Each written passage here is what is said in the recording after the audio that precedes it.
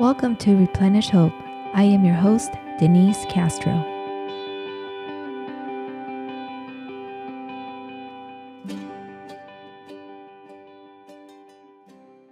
Hi, and welcome to Replenish Hope. I am your host, Denise Castro, and today we have a very special segment.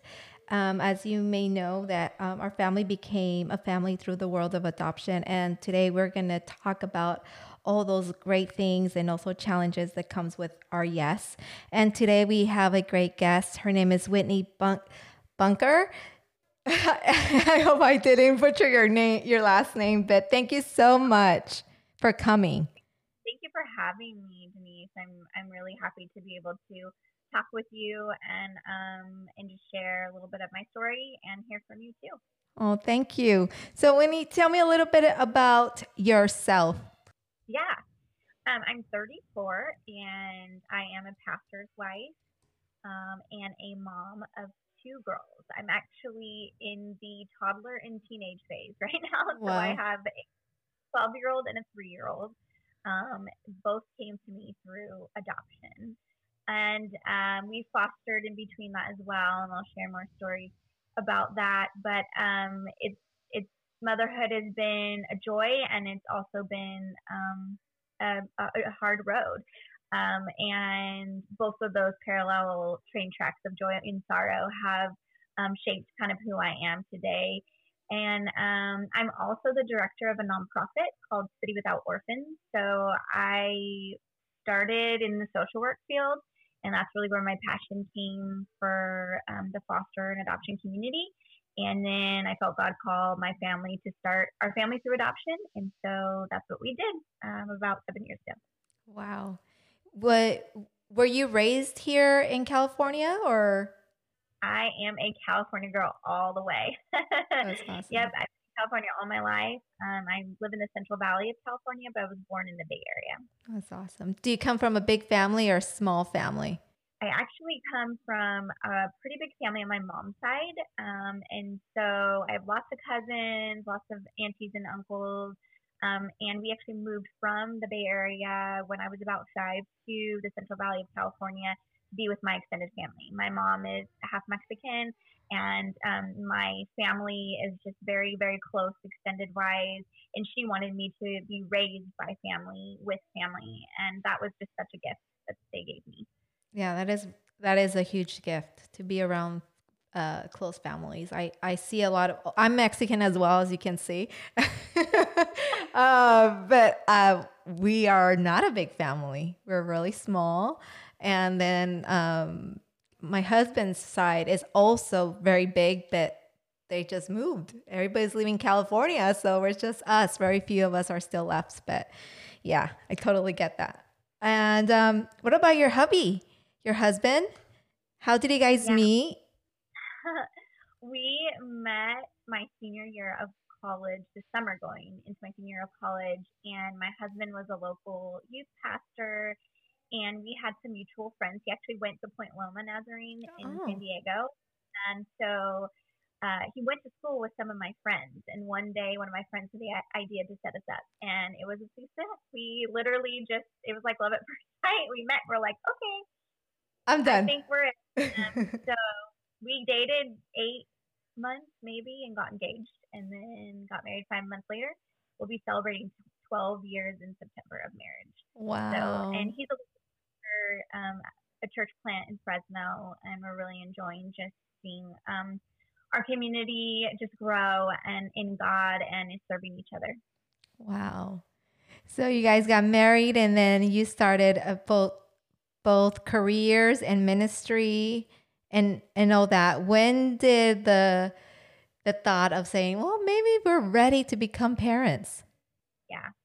So before we even got married, we talked about adoption. That was something that was on my heart ever since I was a teenager, and my husband also. And so that was something we kind of established ahead of time. I don't think necessarily when we were dating we thought we'd start our family through adoption, but we just were kind of like, we know we're going to adopt. Then I was in social work working at a foster care agency, and my husband would come to like these events. We would do Christmas parties for the kids in foster care. We did a couple of like Easter egg hunts, and he just so fell in love with the kids, and they would really flock him. A lot of them were fatherless or didn't have a lot of healthy father figures, and they would just be so drawn to him. And I remember just early on, I would say maybe 2.5 years into our marriage, we started talking about, why do we have to wait? Everyone's like, have your quote unquote own kids first and then adopt. And I'm like, what if adoption is our plan A? We know there's kids out there that need families. We know we want to adopt. And quite frankly, we're both kind of taking off in our career, and we weren't quite ready being young and taking off in a career for newborns. And so we were like, why don't we, try adopting from foster care to start our family? And so that's when we moved forward and started our journey in foster adoption. Wow. And did you, because you were a social worker, did you have to do it through another agency, another part of the county, or? At the time when I had told my husband that I was ready and he was too, we were not at the place where I was working at an actual foster care agency. Okay.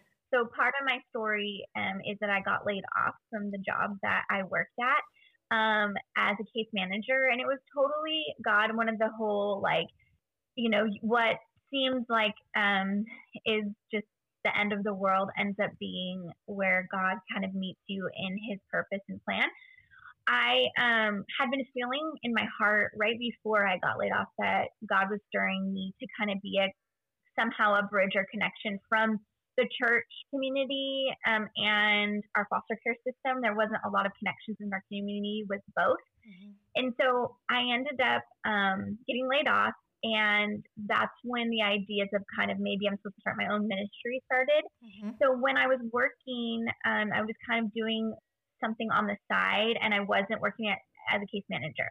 So I didn't have a conflict of interest. I didn't have to go anywhere else. I just went directly to the county as a family with my husband. So wow.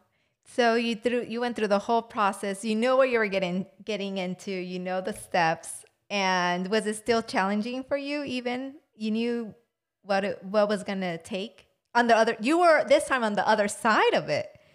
Yeah. We flipped the script, and now I was a family, not the social worker. It was really hard. It was really hard for a couple of reasons. I think one, because the reality is when it's your own personal journey and not just somebody else you're walking alongside that is you're not in a personal relationship with, it's a client kind of based relationship, it is a lot harder to separate those things.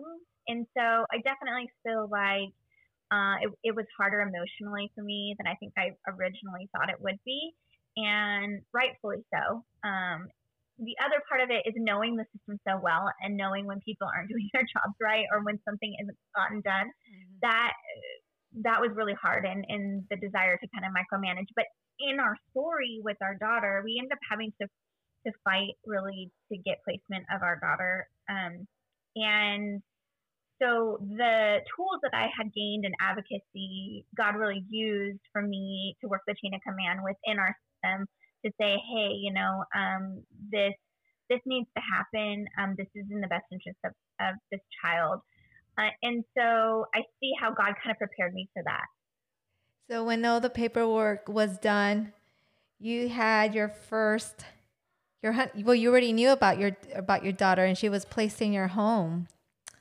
Want to share a little bit about that? Angelina? Yeah. Angelina has a really unique story.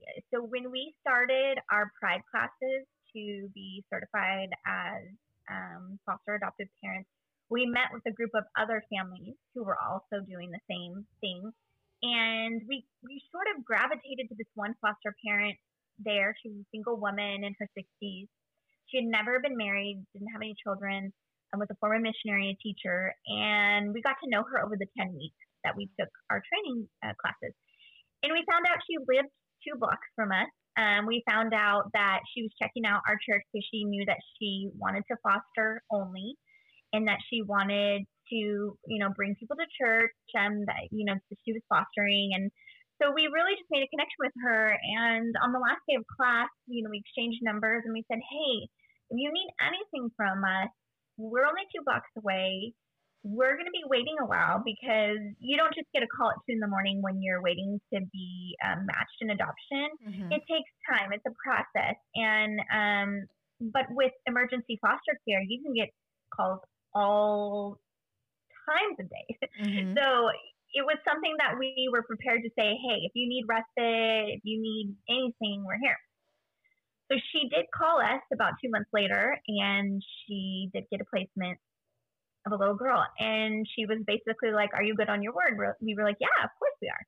And so that began us, she had a doctor's appointment. We would babysit, and we invited them over for dinner. We had some animals, some pets, and the little girl really liked that.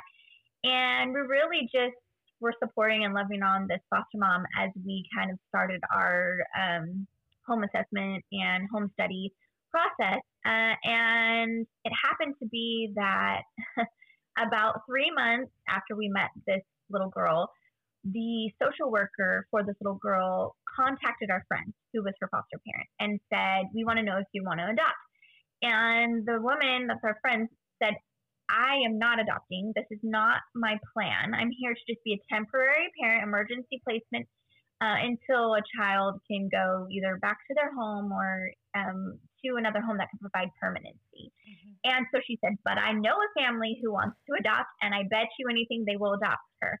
So go ahead and call them. Wow. And so he ended up calling me and saying, I have something to tell you, and don't be mad. And I'm like, oh no, what is this? And she said, I told the social worker that you and Daniel would adopt Angel.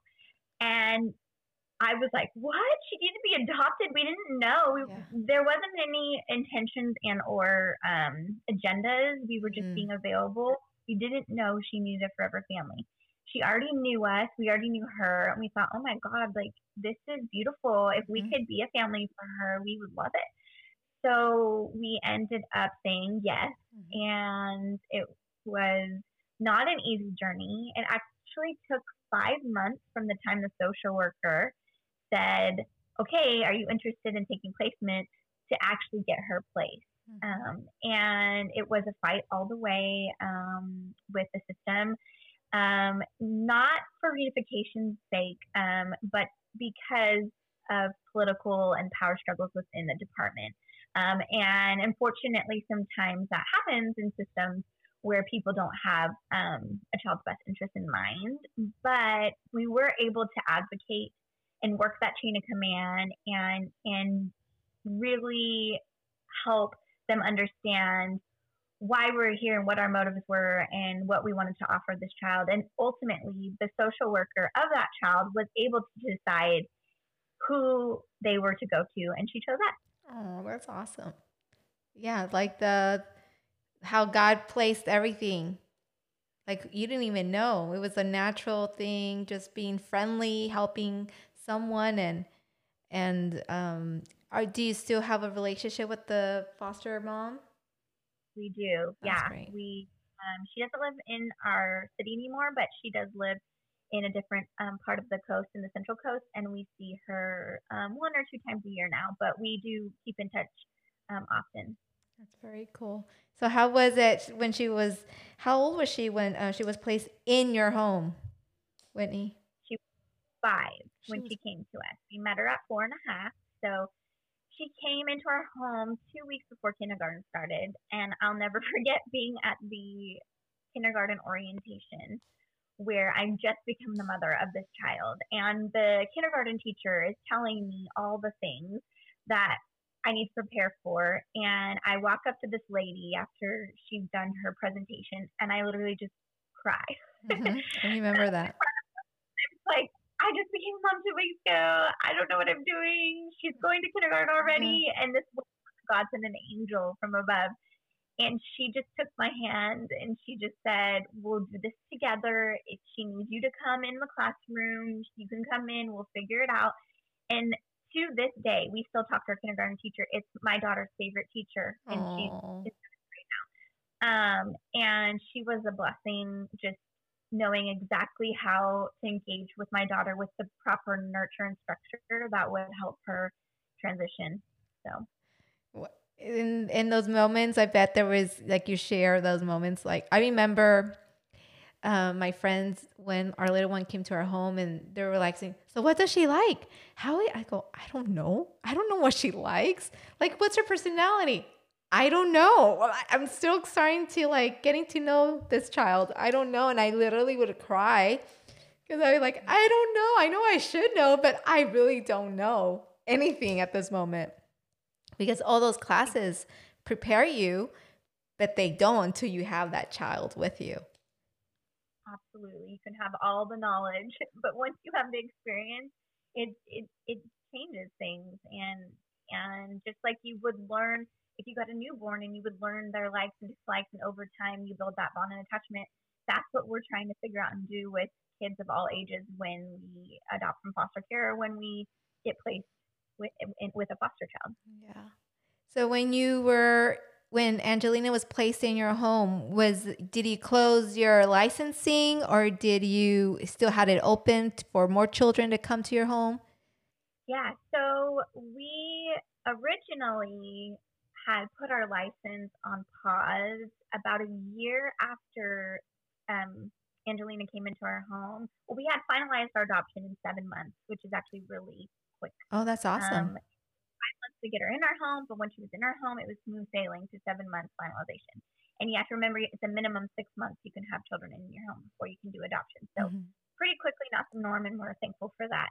I would say about 3 months after our adoption finalization, our daughter started asking for us to have a biological child. And we had always thought we would adopt, have a bio, and then adopt again and have three. That was kind of like our plan. Mhm. And so we thought, okay, well, we're at this place where everything's finalized and we feel like we started our family, and so we might as well. And that led us to a journey that we didn't know would go on with infertility and reoccurring miscarriage. So we hadn't tried to get pregnant before our adoption. And post adoption, did not realize that I would have issues carrying pregnancies. So we had multiple pregnancy losses, and it's interesting. You have to have like three consecutive in order to have insurance do sort of a evaluation on what's going on underlying. And so we got, I think, about two into it, two losses, and we got a call from the same foster parent that I had spoke about before that had our daughter Angelina. And there was another little girl that we knew already that was in her home, and she had been reunified back to a relative. And this little girl, we'll call her Miss K. Miss K went to the same school as our daughter, and because we were in relationship with the foster mom, who was our daughter's former foster mom, we knew her pretty well. And her relative decided that they couldn't keep her in the kinship placement, and so she was going to go back into the system. And the foster parent called us and said, I cannot take her. I'm only now doing short-term emergency placement, and likelihood is she'll need, 6 months or more. So just want to let you know and that, like, just to inform you, hint, hint. And I remember calling my husband and being like, we need to have a conversation with Angel. Angelina was seven at the time. So she was a little bit older. And we just said, hey, this is a situation. What should we do? And she said, well, we got to take her, Mom. Like, we have to. Like, she needs us. And we said, okay. So we called the social worker and said, hey, we're basically a non-extended relative, a mentor placement. And we'd let our license lapse, but we could get approved through that non-extended relative placement kind of quick emergency situation. And the social worker was thrilled that we were willing to do that. And so this 10-year-old, Miss K, came into our home. So it was about 2015 that we did that. And she was with us for about 6 months. And after that, she went back to her biological mom's home. And that was hard on all of our family. We know that that's the goal, reunification, and we weren't necessarily seeking out adoption at that time. But it was something that was kind of bittersweet in the moment. Yeah. How was that for you, Whitney? Um, Going through the loss of multiple babies. So I'm so sorry that you had to go through that. How was that? Plus, also giving a child a chance, and then also some way also losing that Miss K. How was that for you? Yeah, 2015 was a rough year, to be completely honest. And Mm-hmm. in that year, I had 3 miscarriages, and then we lost Kylie. And I remember there was the same week I lost Kylie, I also had a miscarriage. So it was heavy. It was heavy. And I remember deciding it was time to get into counseling. And so I did some therapy for grief and loss. And I was really glad I did that. I was in grief and loss counseling for 9 months. And that really, really helped me process all of that. It's such a unique situation. And I felt so thankful to be a mom already, but I also knew that my daughter really, really wanted a sibling, and I couldn't give that to her either way, whether it's a foster sibling or a biological sibling. And at the time, it was just not happening. And that was definitely a hard thing. And to watch my husband go through that as a pastor who spends his life, serving God and serving people, and then to see him, question God, just to be honest, Yeah. like why, why won't you allow my wife to experience this? Like we've done all this for you, why won't you allow that? And those are natural things Mm-hmm. Yes, to it go is. through and process when you're grieving, questioning God, asking questions. And so we're real people with, real hard stories. And so as ministry and as a pastoral couple, we also have those questions and grieve those things too. Yeah. So that I think one of the important things is acknowledging it, not hiding from it, and seeking help. Mm-hmm. There are all those real emotions that come with losing, and but also gaining an understanding of it all, the human side that we're all part of. But the story continues. After you experience that. How long was that process until the second beautiful announcement?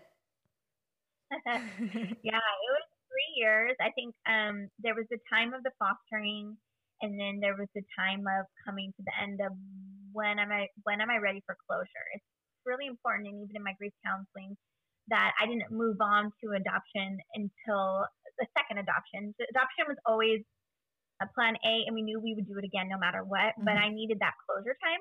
So once I had that closure time, we got to that fifth miscarriage, and I was like, I can't physically or emotionally do Wow. anymore. Yeah. And I felt the peace come like very quickly, like within 2 weeks of my last miscarriage. And again, you have to remember I'd been in counseling for 9 months, Hmm. weekly counseling for 9 months, and I just felt that peace come. And I remember waking up a couple weeks after my last loss and telling my husband, I just feel in my heart of hearts that there is a baby out there for us already. Like God is quickening my heart. Like we need to start the process. And I had been through fostering and adopting older kids. I was 30, Hmm. and I really wanted to experience a baby. And a newborn. So I told my husband, let's do infant domestic adoption, and let's see if there's a birth mom who is brave and selfless and just feels like they, for whatever reason, cannot parent, but that they want to make an adoption plan with us. And so that became our journey to Selah Grace.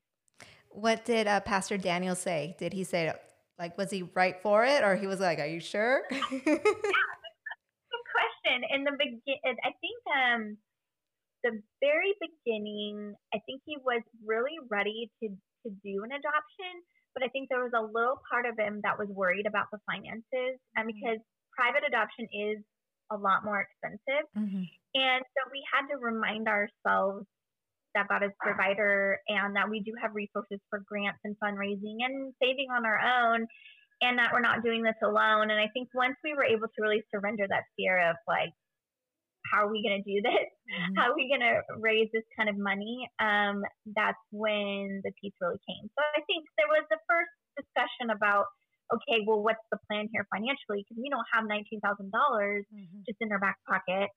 But once we really just put that faith and trust, and we did the hard work to look at all of our resources, Mm. we immediately were on the same page, and it was a go. That's awesome. So I never done that kind of adoption. So how does it when you get matched? How does that? Is it similar to county adoption? Like the same process?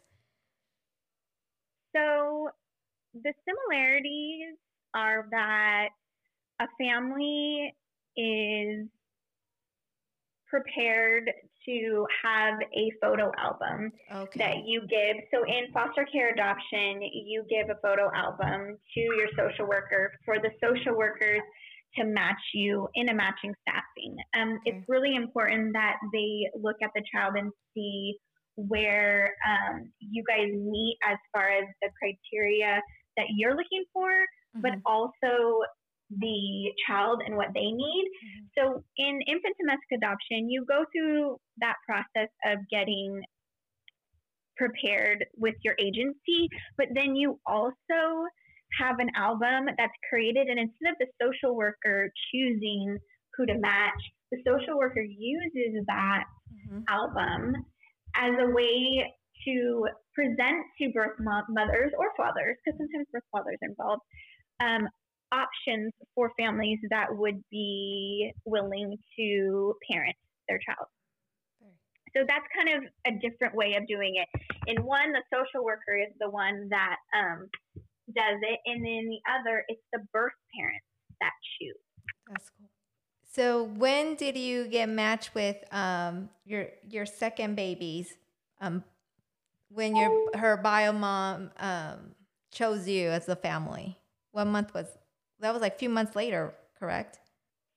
It was actually 6 months from the day we went to our agency and Wow. had assessment done for private adoption to the week we were chosen. That week we were chosen was so incredibly special to me because I had been praying for a while, for 4 years, on my birthday, that God would answer my prayer and provide us with a baby. And it was 2 days before my Oh birthday that I my got a call gosh. from the social worker. And she said, a birth mom chose you guys and you're matched. And I just will never forget. It was the best birthday ever. And then our families didn't know. And we were like, we're going to go to a birthday dinner just a couple days from now. Let's surprise them. And so Mm-hmm. we announced the dinner that they have a grandbaby coming through adoption. And they cried and they Oh my laughed. And it was gosh. just the most beautiful thing. We have a video of it. And it's fun to look back and just see all that God has done. That's awesome. And and then a few months later she was born or right away? Yeah, so that's an interesting process as well. We thought she was due sooner than she actually was. So sometimes the accuracy of the pregnancy, if there's not good prenatal care or none at all, can be a little off. And so what we thought was supposed to be February birth month was actually March birth month. But that gave us, it was a blessing in disguise, Mm-hmm. even though it was a tad bit stressful. Mm-hmm. Moreover than anything else, having 7 weeks to walk alongside our birth mom, getting to know her, um, going to her appointments, Yeah. those are hours and hours that I cherish and that I plan as my daughter to gets older and understands more, talk to her about. And we talked to her, she's 3, and we talked to her about adoption, and we talked about her first mom. She's still trying to put all the pieces together, Mm-hmm. but I know that her hair is just like her biological mom's hair, and her love for makeup and things that make her tick. they come from her, and so I want to honor her in that way. Yeah, I think that's pretty neat. Like having those weeks with her bio mom and ask all those questions, you know. I think our adoption is close adoption. And then sometimes I just look at my daughter and I just think, I wonder if she does the same. I don't know. Sometimes I do think, or I have questions like, what does this mean? What does this personality trait? Did she go through the same thing? You know, a lot of unanswered questions. But that's pretty neat. You got to know her for 7 weeks and build some relationship. But the baby was born. You know, it was a girl. All our listeners have been listening. She, her, and all those things. It was a baby girl. Yes. Right. How was that? Did you know it was a baby girl? Was it a surprise? Yeah. When we were matched, we didn't know it was a baby girl. We really actually were looking for a boy, but I also was open to the fact that some of the birth moms don't want to know the gender of the baby, Mm-hmm. because that's just a hard grieving process for them. And so we were encouraged by our agency to be open to both. So uh, when we were matched, we said yes without knowing the gender. We did actually get the opportunity to get an ultrasound done and found out it was a girl before the C-section date. But it was the most incredible feeling to be there and to have those little footprints on my shirt. And just the moment that I met her, so much of that pain of all those losses just washed away. And that's my experience. I know that's not everybody's, but for me, that bond and that year, that first year with her was such a gift for me. Wow. I know for our listeners that don't have not yet known your story about the footprints, like um, Whitney, do you want to share how that happened? I think that was amazing. Reading your on your social media, that little part was like, what a smart woman.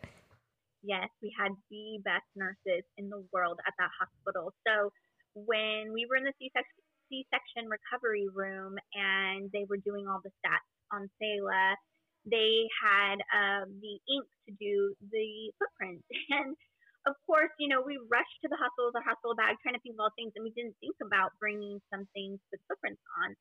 And so the nurse was like, well, what are you going to do with it? And I'm like, I don't know. And I'm just like emotional and frantic. And she looks at my shirt. I'm wearing a pink t-shirt because, I'm having a girl. So I'm wearing a pink t-shirt. And she says, this will do. And she just puts her little footprint on my chest.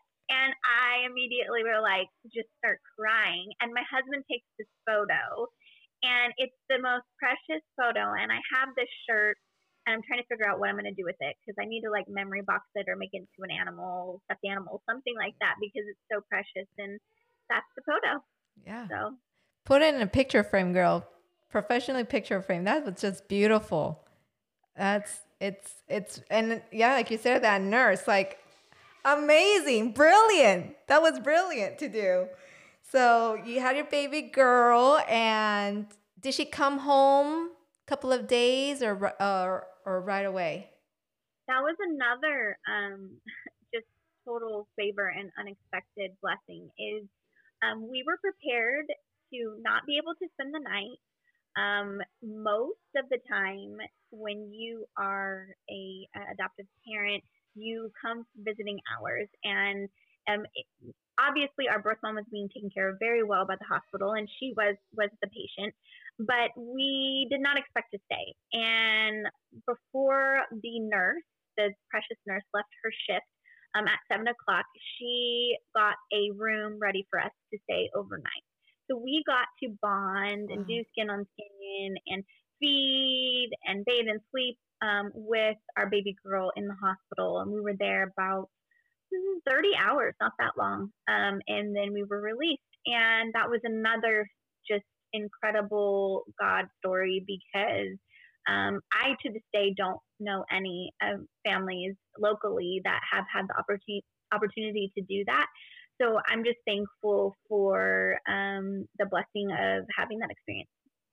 That is a very beautiful. I'm thinking here as I'm listening to you. I was like, maybe that is also the difference between going through private through the county, because people are still involved, but not too many people are involved. It can be more. You have that opportunity more to bond with your child, and also more liberty because the parent would allow things to happen. The bio parent. Yes. So, involuntary adoption, compared to involuntary adoption, you're absolutely right. So, with private adoption, the birth parent or parents, they are making an adoption plan, and it's a voluntary plan. With CPS and foster care, oftentimes, unfortunately, children will become available for adoption because parental rights were terminated, and it's not voluntary. So, yes, the until the paperwork is signed and processed, the rights are the birth parent or birth mom, and then we are allowed to take home and bond and all those things. But until that paperwork is signed and processed, she does have a say in those things. And so the blessing of her wanting us to be there, wanting us to be with Selah, wanting that bond to happen, was an incredible selfless thing. And I just respect her so much in her decision. And the process for adoption, finalizing adoption for baby Selah, it was quick as well. 6 months, yep. Wow. And it was a fun time. She was 6 months old, so she was sitting up. We had How her on the cute. desk. She was giggling at people and throwing her toys. And we had both of our adoptions. We had a lot of people. We were a lot of friends, big church, big family. So we packed out that courthouse, and such a special, special time in our family. And you guys became a family of two, then a three, and then four. Like, how was that transition for all four of you? Yeah. I think for us, it has its seasons of being really hard, and then also being just what we needed. I think change is hard for anyone, whether it's biological or adopted.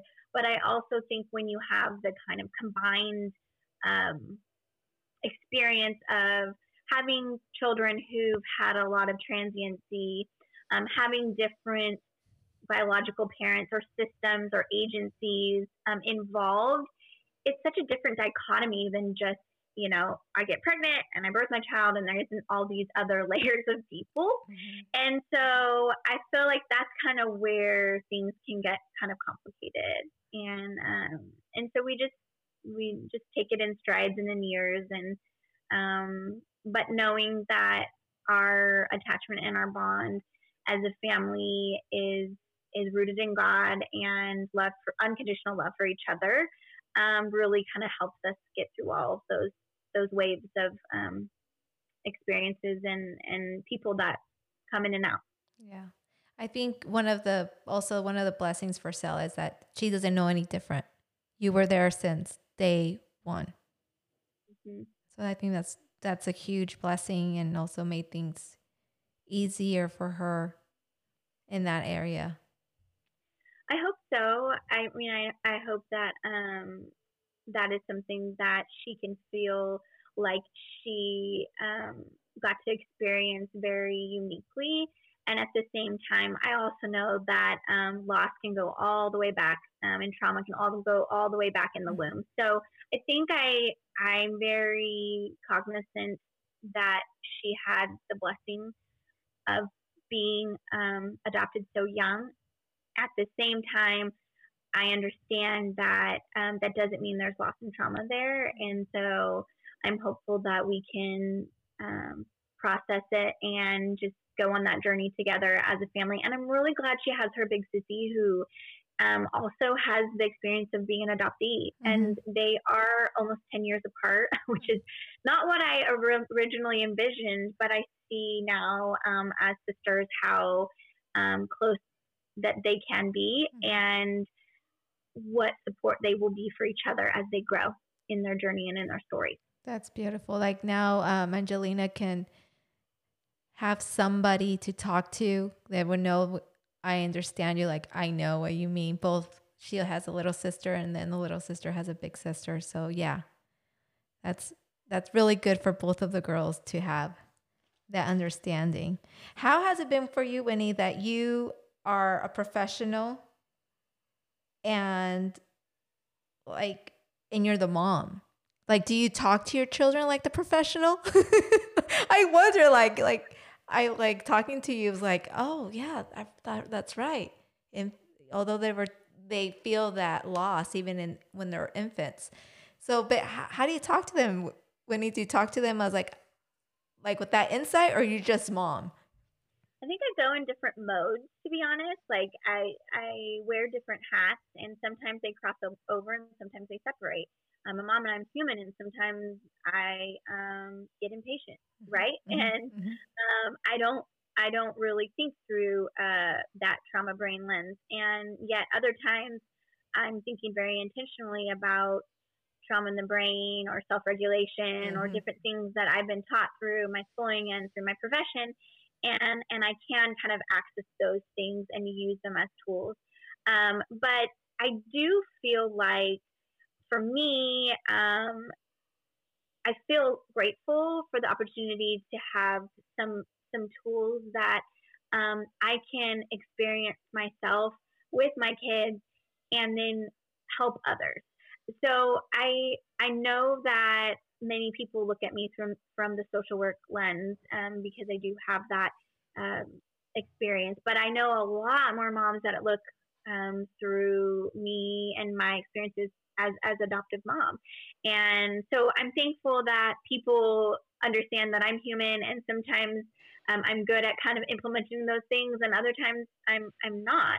But I do feel like having those tools has been an advantage just to be able to talk to my kids about things, especially the older my kids get. I think it's really important that we discuss with our kids, just through all the research that I've learned and the adoptees that I've talked to about their story. And my daughter, who's in junior higher, she knows 100% of her story.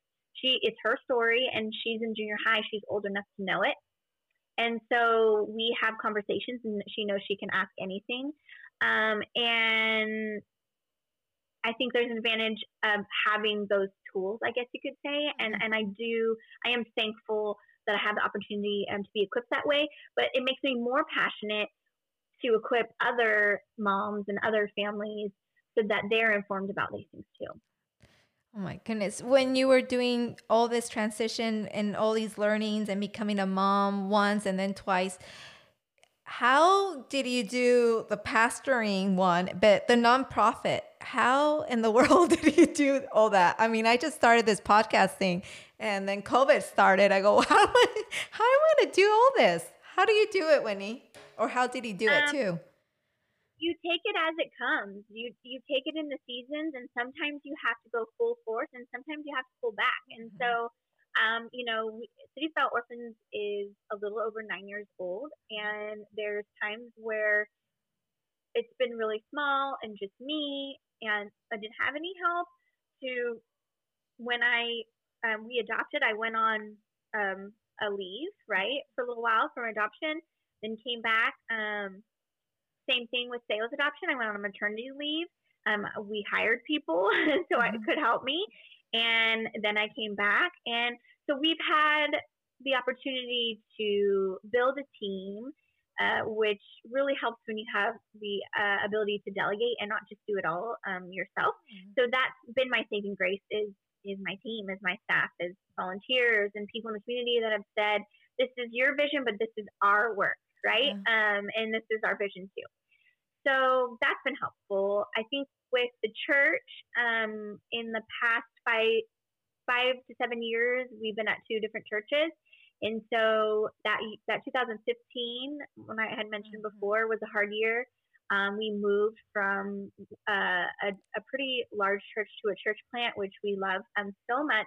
But it was a transition. It was hard, Mhm. and just being really intentional with each other, and just carving out that time for self-care, for soul care, and having to say no, having boundaries. And there were seasons where I did a really bad job of that, and I burned myself out, just quite honestly. And then there's seasons, as of more recently, like in the last year and a half, where I've really been able to be better about having good boundaries and saying no, and knowing when I need to pull back, and knowing when I need to push forward. So it's been a lesson learned, I guess you could say, a journey to balance that, and to have jobs where both you and your husband, there's really no off like time. Like a pastor doesn't clock in and clock out. And neither really does a CEO of a nonprofit. Although I try to be better about, having my Sabbath time and all of that. So it's a unique journey. Yeah. Tell us a little bit about City Without Orphans. I went on your website. I read a lot. You guys do a lot of stuff. Like there's not one thing that you guys are missing out. You want to tell us a little bit about that, Whitney? Yeah, sure. So the vision of City Without Orphans was birthed in 2010 after I was laid off from my social work job. And really even before then, my heart stirring to see a bridge between our local foster care system, our churches, and our local businesses. We kind of have that three-legged stool of faith-based government and business sector who really can do a lot to help the foster care and adoption community, but weren't connected. And I feel like I was kind of in this think tank of someone should do something about that. And then God pushed me out of my other job into the vision for City Without Orphans. And it really started, Daniel and I are co-founder, even though he's a pastor and he has a full-time job. He definitely supports me in my ministry, and I support him in his. And he and I just really wanted to start by educating families about foster care and adoption. We just had heard a statistic that 1 in 3 families contemplate foster care or adoption in the church community, but only 2% take action to do anything about it. Wow. And we thought, wow, that's a lot of people, but very few taking action. What are the barriers there? So we did some assessments, interviews, talked to some people, and we realized that there was a lot of misinformation. A lot of people not understanding, thinking that all adoptions were expensive, when you and I know that foster care and adoption is practically free. Yep. So that is a misnomer. And so we definitely were excited to do some myth busting. We also realized that people were really overwhelmed when they thought of how do I search on Google for foster care adoption agencies, or what is foster care, what is adoption. You get hundreds of different answers and what's reliable and what's not. And that got us inspired to be like, okay, well, we are going to start a class. We're going to start a workshop that we teach. And that's when we created Fostering and Adoption 101. So we knew that the first thing we wanted to do at City Without Orphans was inform families who were considering foster care and adoption. And so this is a 3-hour workshop we created. It's a 47-page workbook. And we have a PowerPoint presentation. We show videos, testimonies. And in the very end, we have agencies that place kids and families, foster care and adoption agencies come and they booth in our event, and they come and share, answer questions. And we just it's like a pre-orientation. We equip families to go on and start the process. And as of this month, so on Saturday, we'll have done our 76th workshop. Wow. So that's amazing. So that's kind of where it all started. But you and I know, Denise, that not everybody's called to foster and adopt. They're just not. Yeah. But we are all called to care for the orphan and for the vulnerable and for the foster child in some way. So that is why we created the mobilization piece of our organization, where we basically function as this liaison between social workers, agencies, foster youth, and churches and businesses. There's a lot of tangible needs out there that families and youth have, whether that be housing or clothing or toiletries, gift cards, bedding, you can name it. for it. And Mm-hmm. so we relay those needs back to churches and businesses. So we do drives for kids in foster care. We created an online website that's kind of think of Craigslist for foster adoptive community, where you can post needs and donations and cross refer to get items for that population. So we really do a lot of connecting and mobilizing to meet those tangible needs. Wow. And I'm pretty sure there's been a lot of success stories because City Without Orphans they were able to make forever families. Yes. And that's been the blessing, I think, that really pushes us to do the hard work as a staff and as a team. It's hard work, you know. We have to fundraise for everything, and we're working crazy hours, and we're also coming alongside and helping coach and advocate for these youth and families. And so it can be overwhelming, but when we hear the success stories, whether that's the successful unification of a foster family that we who started at our workshop, or a family who finalized an adoption, it makes it all worth all of the hard work, just to know that the trajectory of lives are being changed, and children are finding themselves secure in families. So it's definitely worth it, and what keeps us going. We also really are passionate about supporting families after they foster and adopt. So it's not enough for us to be like, okay, here's the information, now good luck. We'll get back, in a few years. No, we've got to have support systems for families who are experiencing trauma, who are experiencing transitions, who don't have support maybe that some families do.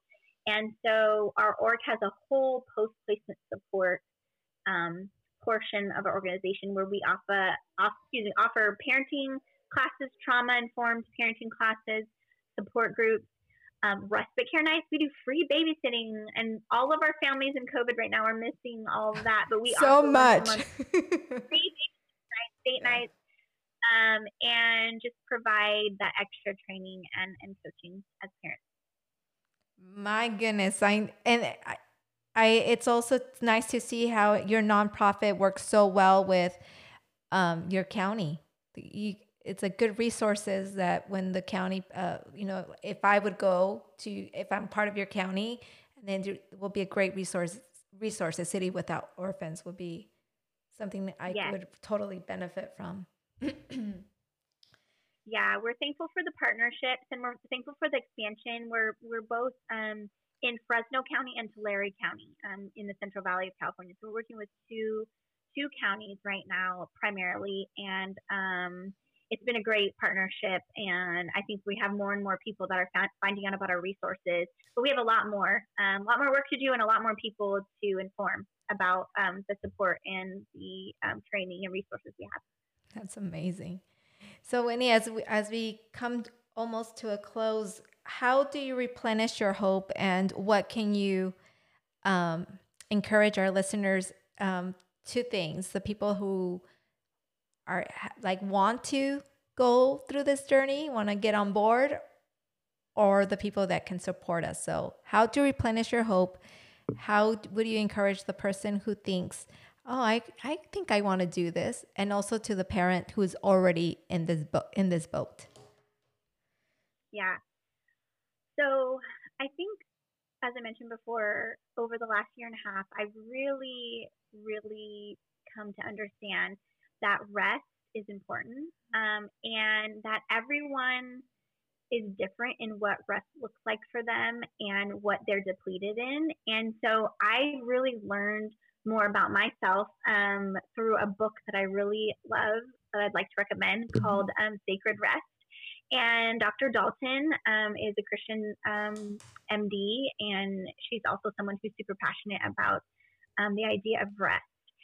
And I have found that where I'm most depleted, whether that be emotionally, physically, spiritually, there's all forms of rest, sensory, is where I really need to pull back and get that time, me time, or pause on maybe being so available to people because I'm constantly being asked to give, and find outlets to pour into myself. And so, whether that be artistic outlets, whether that be reading, hiking, all those types of things, what fills my cup, I can't pour out what I don't have. And so, I'm learning that that gives me hope when I can rest in God and really give myself the space to refill. I keep that hope um, stable. And when I really run myself down to depletion, then it's harder to find that hope as easily. So that's the main thing for me. For those who are interested in fostering an adoption, or like where do you start? What do you do? My recommendations really are to interview a couple different agencies. I always tell families, don't just go with the agency that your friends went to. Just because the Joneses, quote unquote, went to that agency doesn't mean it'll be a good fit for you. Interview a couple different agencies. Go to 2 orientations. Maybe call 3 agencies. Get information about their agency. Ask them. Don't be afraid to ask them questions about how long they've been around, what types of services they provide, what is their values, and really do your due diligence, because that is key. The agency you work for, whether it's an FFA, which is a foster family agency, or the county, you're going to have different experiences. They're not all alike, and you have to see what fits for your family particularly. So do your research, and just make sure your expectations are in check. I think that can be really hard, both with the process and also with your kids. So we often have the expectations the process will go smoothly or fast or whatnot, and it doesn't always. So having realistic expectations of that, and then your kids, just knowing that they aren't always happy at the beginning to be with you, and it's not about rescuing a child, quote unquote. It's about providing stability and family to a child who needs it, and it's about what you can offer them, not what they can offer you. And so I think that's just kind of my suggestions if you're very, very on that beginning contemplating stage, just thinking about all of those things.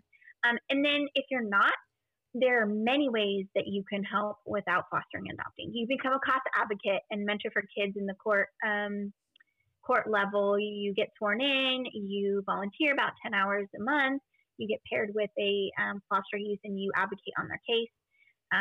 You can bring a meal. You can do a meal train. If there's a woman in your church or there's a family in your church that's fostering and they get a placement, like you would bring Susie who had a baby, bring them a meal. They need meal. They've got, new bodies in the home that they're trying to figure out, and sometimes figuring out a meal is just stressful.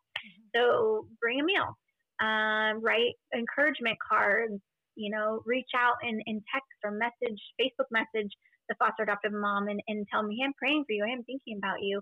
The little things is really what means the most.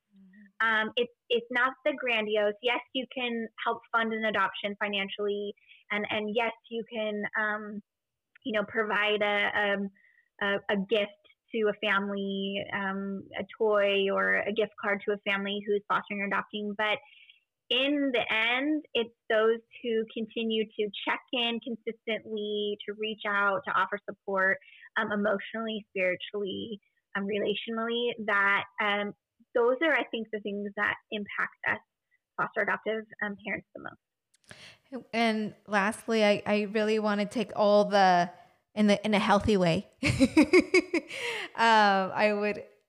What can we encourage our listener, our mom or our dad or our family that are in this? How would we encourage them, Miss Whitney? I would say to you, if you're in the thick of it, build your community. This journey was not meant to be done alone. And it doesn't matter if you have a social work background like me or if you don't. We are designed to be in community together, and especially if you're fostering and adopting, You need, your church family, you need friends, you need, your family. And I know everyone's in different situations where they have those things or not, but there's even virtual Facebook groups that are support groups.